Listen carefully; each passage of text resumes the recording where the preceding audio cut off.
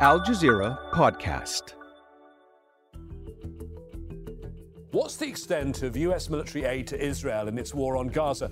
Washington has been sending military assets to the region, saying they're for deterrence purposes. But are they really? And could that trigger a wider conflict in the Middle East?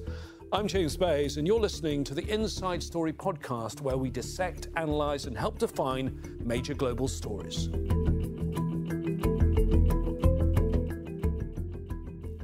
Well, let's bring in our panel of guests to discuss all this further. In Doha, we have Colin Clarke, who's Director of Research at the Soufan Group, a global intelligence and security consultancy. In New York, it's Omar Rahman. He's a fellow at the Middle East Council on Global Affairs, where he focuses on Palestine, Middle East geopolitics and American foreign policy in the region. And in Boston, it's Glenn Carle, career CIA officer. He's a former Deputy National Intelligence Officer for transnational threats at the agency. Great to have you all with us to discuss what is going on in the region, and particularly what's going on with regard to the US deployments, because more and more US assets are going to the region, particularly naval assets. Some people say it's the biggest armada that's been seen in the region since the 1990s. Glenn, would you agree with that? Well, I don't know if that's true, but I certainly believe that it is true. Two aircraft carriers bring along, as part of their combat, I forget the term slips my mind for the moment, but in any event, they deploy with probably a dozen ships or more each. So I think that's probably a true statement, yes. And Colin, I've been looking, it's quite hard, quite opaque to get information off the Pentagon website, but reading through all the transcripts and everything that's out there in public, as Glenn says, I mean, we've got the largest warship in the world, the USS Gerald Ford. We've got another aircraft carrier, so two aircraft carriers, the Dwight D. Eisenhower, which is also there. And then I think a total of 8 warships in their 2 strike groups. And then we've got something called the Bataan Amphibious Ready Group, which has, on 3 ships, a total of 4,000 sailors and Marines on it. This is a very large deployment, isn't it, Colin? Yeah, it's a massive muscular response from Washington, multiple carrier strike groups, Patriot batteries, THAAD, missile defense. Sorry, we're not going to allow any jargon. Just tell me what THAAD is, please, quickly.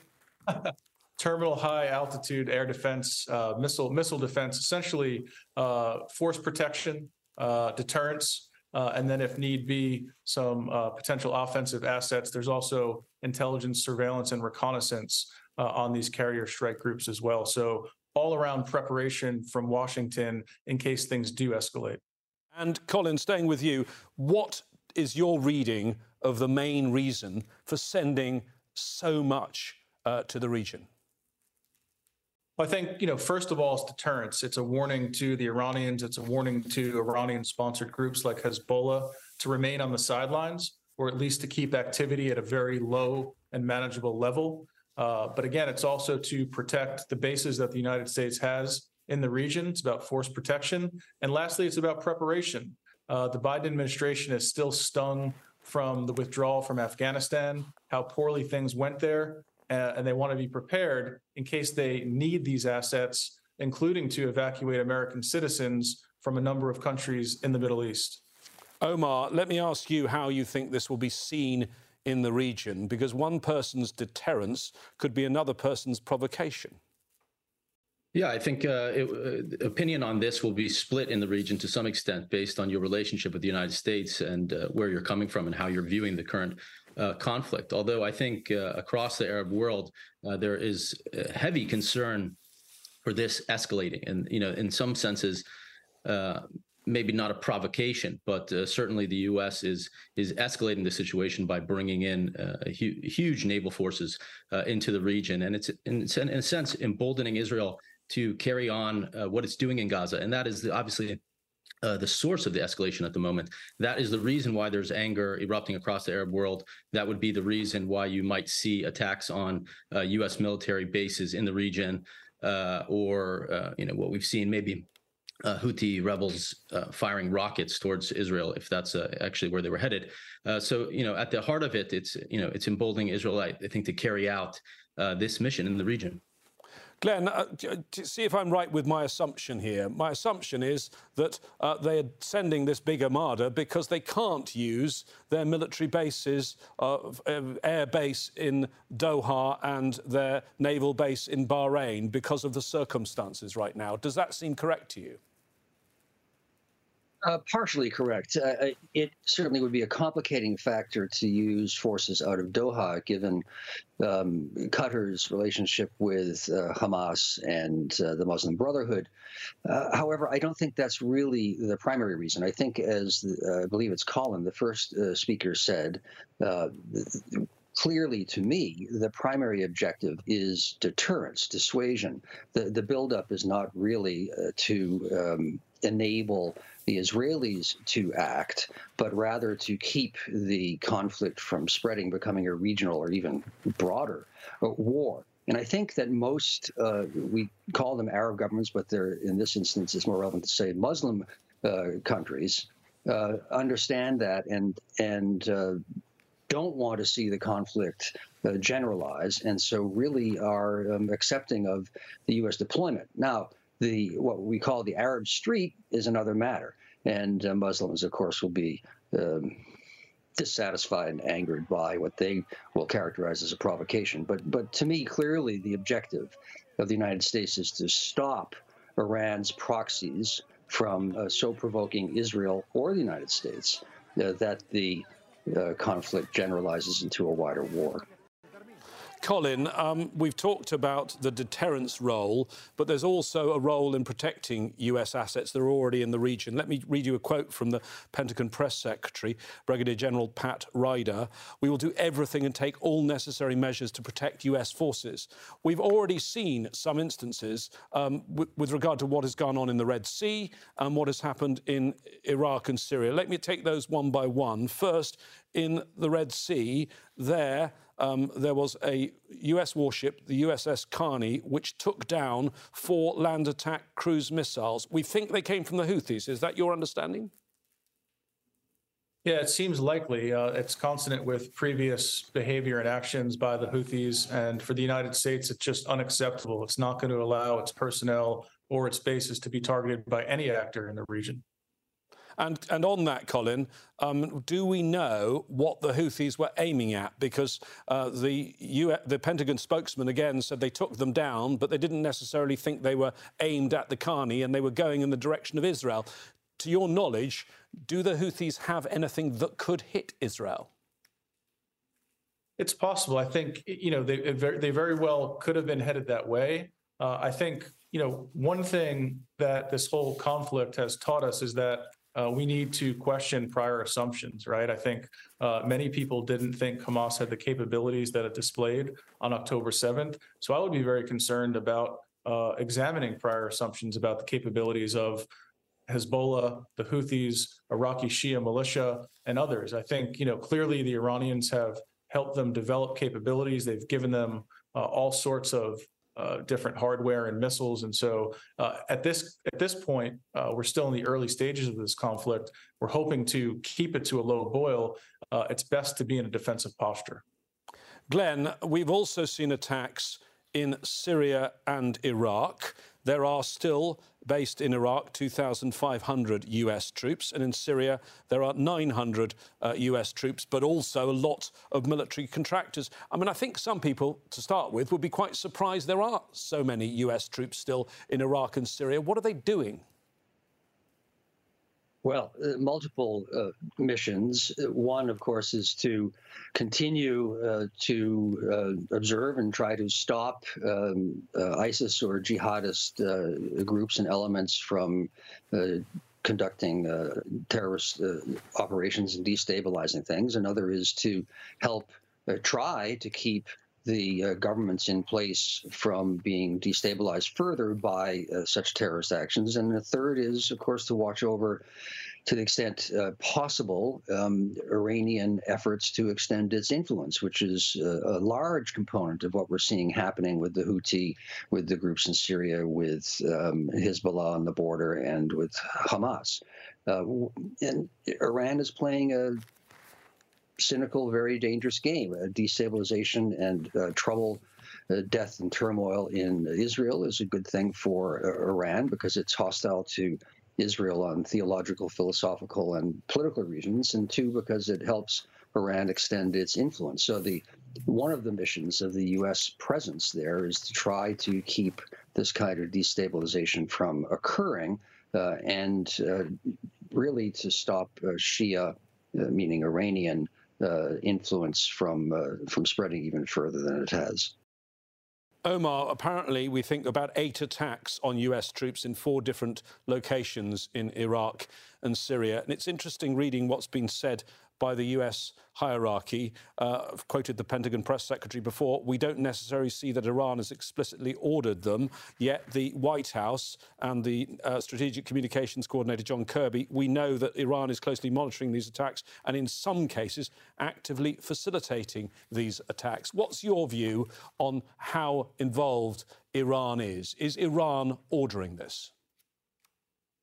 Whether they're ordering the attacks in places like Syria and Iraq, I mean, it's probable given their links to those groups that are operating in those countries. I think it was a little overstated. I think in terms of their connection to the initial Hamas attack on October 7th. I mean, clearly they're a sponsor, a financial backer, material backer of Hamas, but they're a lot of the reporting that came up out of October 7th. Implied or directly asserted that Iran was heavily involved in the planning process. I think that is overstating the connection. But certainly, I think their connection is much deeper to the armed groups that are operating in Syria and Iraq. And so, I don't know whether they're directly involved, but it's worth considering for sure. OK, back to you, Colin, because you brought up that acronym THAAD in the first place. What the US is deploying, it seems, because of these specific attacks in Iraq and Syria, is this Terminal High Altitude Area Defence System, or THAAD, and also some additional, and there's no specified number here, Patriot battalions also. Just explain to me what these things do. Patriot are missile defense batteries, surface-to-air missiles that are going to be used to guard against what we saw just the other day, against the numerous attacks and provocations from various Iranian-backed actors in the region. The United States and the Pentagon clearly expects more of that in the days ahead. And so this is, again, a defensive and precautionary measure to protect United States assets. It's nothing more, it's nothing less. The Iranians, for their part, are doing what they always do. They're continuing to attempt to push the United States out of the region and extend their own influence. Glenn, we've got 2,000 extra troops, in addition to those Marines I told you about, who are at sea, and all the other naval personnel. 2,000 extra US troops are on standby to deploy with high readiness. I mean, what are the circumstances in which these troops could actually do something? Because one assumes you deploy troops, yes, you deploy them as a deterrence, but you have to think about when you might use them, and there might be circumstances when they could be used. What would you say to that? This is where the line is not easy to draw very clearly, but I think the example of the Carney gives a good indication. The video that I think numbers of us have seen, which purports to be taken from the Houthi who fired the rocket, to an untutored eye such as mine, it appeared that it was firing at the ship, and you could hear the people saying, well, essentially, let's see what America does to that and take it America. But the response for the U.S. was to shoot down the missile and then to say it had occurred and do nothing else. In other circumstances, the military, the United States, would want to eliminate the threat, the perpetrator of an attack like that.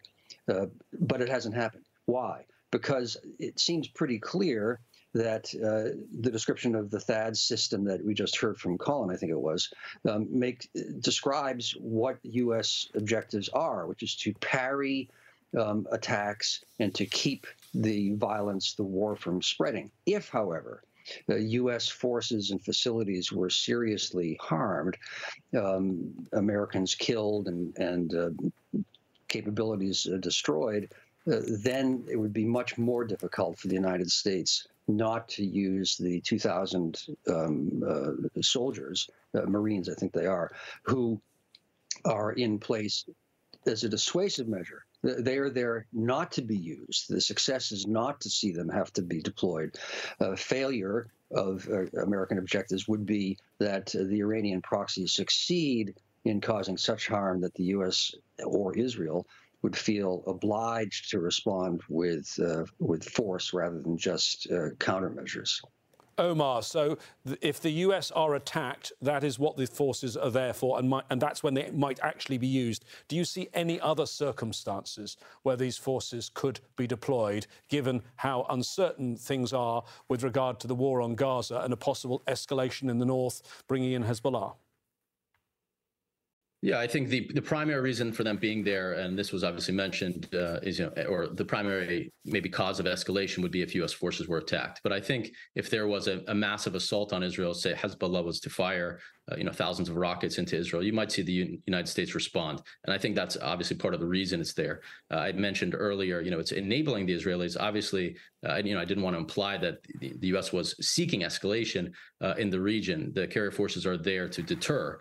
But obviously, that type of deterrence is read by Israel as a kind of a license to do what it wants. And that can spark a type of escalation. So if it does come from Lebanon, or if it comes from elsewhere, Iran or Syria or Iraq, in kind of a massive scale, something that can't be, handled with minimal effort, then I could see the U.S. getting involved in this. And that's a very slippery slope and a dangerous occurrence.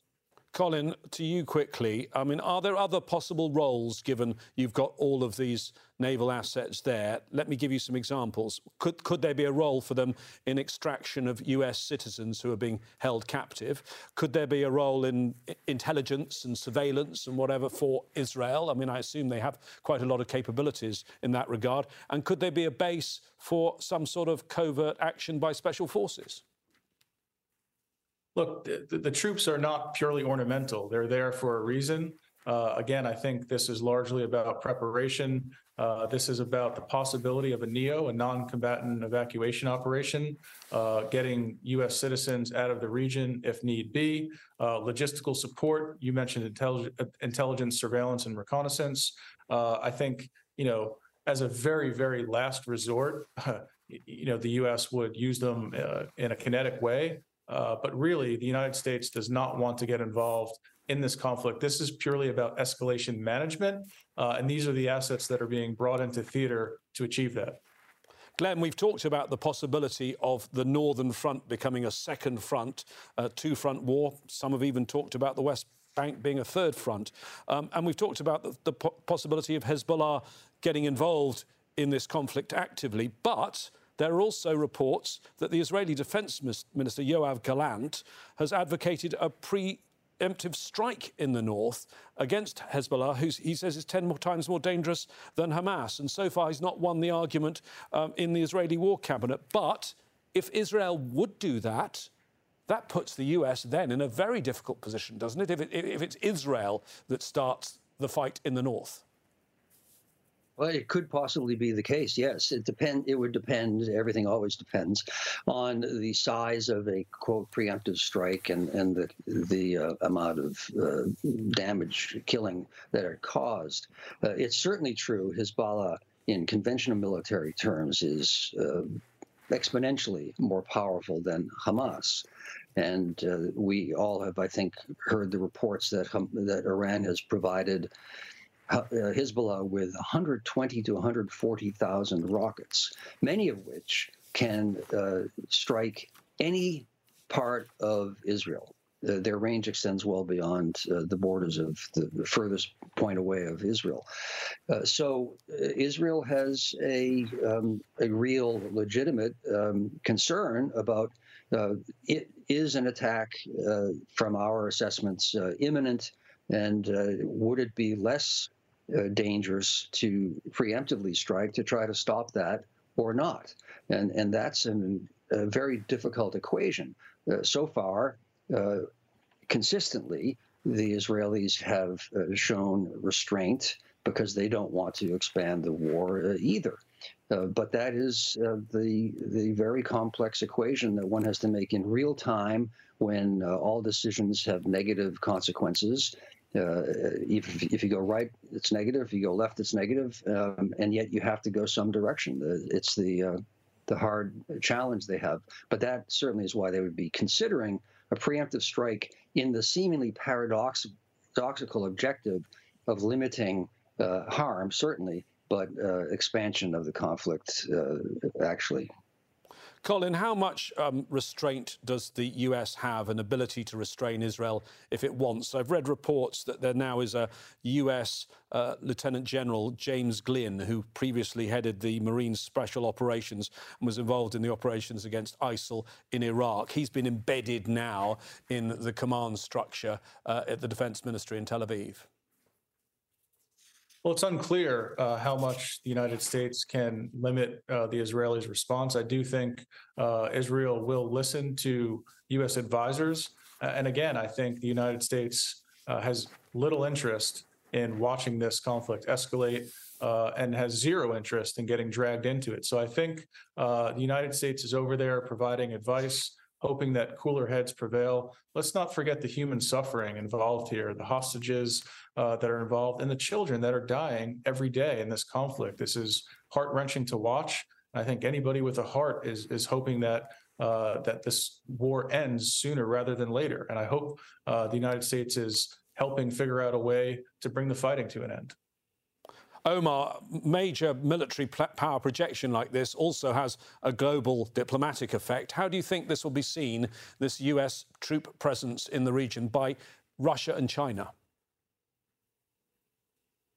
A little difficult to say. Obviously, China has warships in the region that have been there for a while, but are kind of making a tour. So that dynamic, I think, creates a certain type of tension that we don't want to see escalate into that arena. How those powers are perceiving it, it's difficult to say. But I do know that how this has evolved, and if the Biden administration didn't want to see escalation, and I don't think it does. But its reflexive reaction to this whole episode from day one has brought us to this point. And if you didn't think it would bring us to this point, then this was a huge mistake on its end to think that an Israeli bombardment of the Gaza Strip without a real plan for the day after wouldn't bring us to this point. And so the whole thing has been a kind of a dangerous, reckless game that's escalating tensions in the region. And I don't think anybody really wants to see it evolve into something much worse. But that's kind of the direction we're headed in. Glenn, can I end our discussion with get your reaction to a grim anniversary that just passed 40 years ago? It was October the 23rd, 1983. That's when a suicide bomber hit the US military barracks in Beirut International Airport, killing 241 US servicemen. That was a disastrous moment in the US's involvement in the Middle East. And of course, now the president is Joe Biden. He not only knows his history, he lives it, because he was a US senator at the time. He said, we've got to change this crazy policy, as he introduced a resolution calling from the US withdrawal from Lebanon. What's your thought on that echo from history? Some of my colleagues were killed in the attacks, the Marine barracks and the American embassy, which occurred not far distant in time from each other. One of the lessons that the U.S., some parts of the U.S., learned was the primary reason for those two attacks was that we were seen to have taken sides in fundamentally a civil war, but also between the Palestine Liberation Organization and Israel. And so we angered one of the sides enough to try to kill us. A tactical lesson that we learned was that the rules of engagement of the American forces deployed at the time were designed to avoid escalation, which is a laudable objective, but it meant that the response in real time was insufficient, meaning that some of our guards were not allowed to fire on an approaching suicide truck. And those rules of engagement subsequently changed. And I think in the current crisis, it is relevant because what we've all been talking about during this session is the advanced deployment of tremendous force and the repeated warnings that the United States will use it if provoked. if someone tries to expand the conflict. Okay, that's a Glenn. lesson. Glenn, thank you very much for that lesson from history. For all the talk of a pivot to Asia, it seems the US is being forced by events back to the Middle East. Thanks to all our guests, Colin Clarke, Omar Rahman and Glenn Carle. This episode was produced by Mohammed Al-Aishi, Sarah Gill, Fungi Nguyen and Gemma Harries. Studio sound was by Sasha Andreevich. The programme was edited by Zainab Bada and Joe DeFries. Be sure to subscribe to the Inside Story podcast to catch every episode. Thanks for listening. Tune in on Wednesday for our next episode.